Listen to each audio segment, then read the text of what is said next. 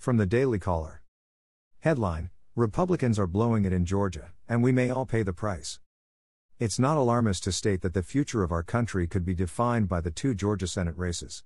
We are in an existential moment, and it sure feels like we are floating through it in a daze, without the sense of urgency you would expect if the entire future of your country were on the line.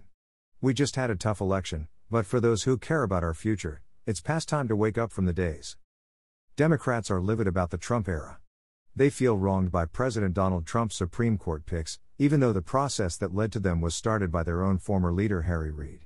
They feel wronged by Trump's muscular use of executive authority, even though the president's actions followed a trend that has been growing for a few successive presidential administrations on a bipartisan basis. Regardless of the merits leading to this perceived case of injustice, it's a fact that many Democrats are out for revenge. If they have the White House, the House and the Senate, the pressure on President-elect Joe Biden to enact a pretty extreme agenda is going to be immense. Will Biden have the strength to push back against this? Will he even want to push back? The games he played during the campaign on the question of packing the Supreme Court and the fact that his own vice president is all for a more radical agenda do not bode well for those hoping Biden will stand in the way of the radical elements who have all the energy in his party today. A Democratic Senate looking to change America would start by killing the Senate filibuster so they no longer need 60 votes to pass a bill.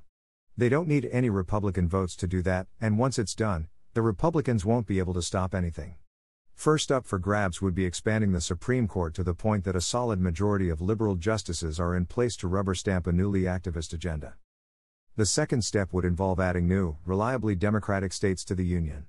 This, too, would be done without a single Republican vote. Once the new states and their new Democratic senators are admitted, it would become that much harder for Republicans to retake a majority to roll back the radical agenda.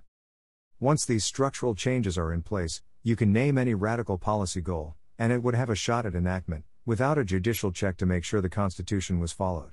Socialized medicine, the end of fossil fuels, confiscatory tax levels and a huge reduction in military spending would all be on the table. This scenario may be extreme, but every single part of it has been endorsed by mainstream liberals in recent times.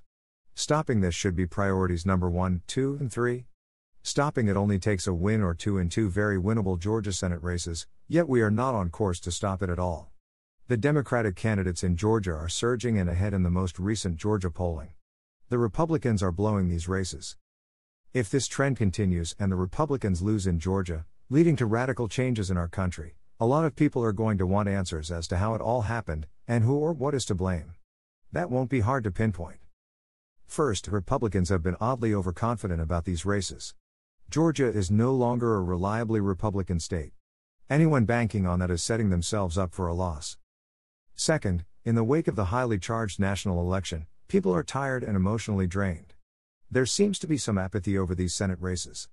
Given what's at stake, that has to change fast.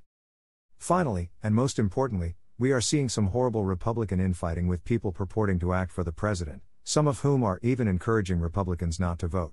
It's not clear what's motivating these people. Some of it is just standard issue tension between wings of the Republican Party and grumbling among those who don't like the nominees. There's a time and place for that sort of thing. We call them primaries. They're over. The choice now is between the candidates we have, however imperfect, and a potentially radical Democratic agenda. Some people encouraging Georgians not to vote are also raising and making incredible amounts of money off the current situation. It's not clear if that's what's motivating them, but if these seats are lost, it's a guarantee that people will be asking lots of questions to get to the bottom of that question. Some people prominently encouraging Georgia Republicans not to vote are also former Democrats. Is it beyond the realm of possibility that they are trying to sow discord among Republicans to help their former party? In today's politics, you can't rule anything out, as horrible as that would be. Luckily, the president went down to Georgia to put to bed any debate over where he stands. He endorsed the Republican candidates and encouraged all Georgians to get out and vote for them. These Georgia seats are still winnable, but Republicans urgently need to get their act together and explain to any Georgian right of Representative Alexandria Ocasio-Cortez what is really on the line. It's sort of amazing that hasn't happened yet. There's a good chance the people of Georgia don't want what the radical left is selling, but that case is not being made clearly enough today. The result could be a tragic loss leading to a new, more left-wing America.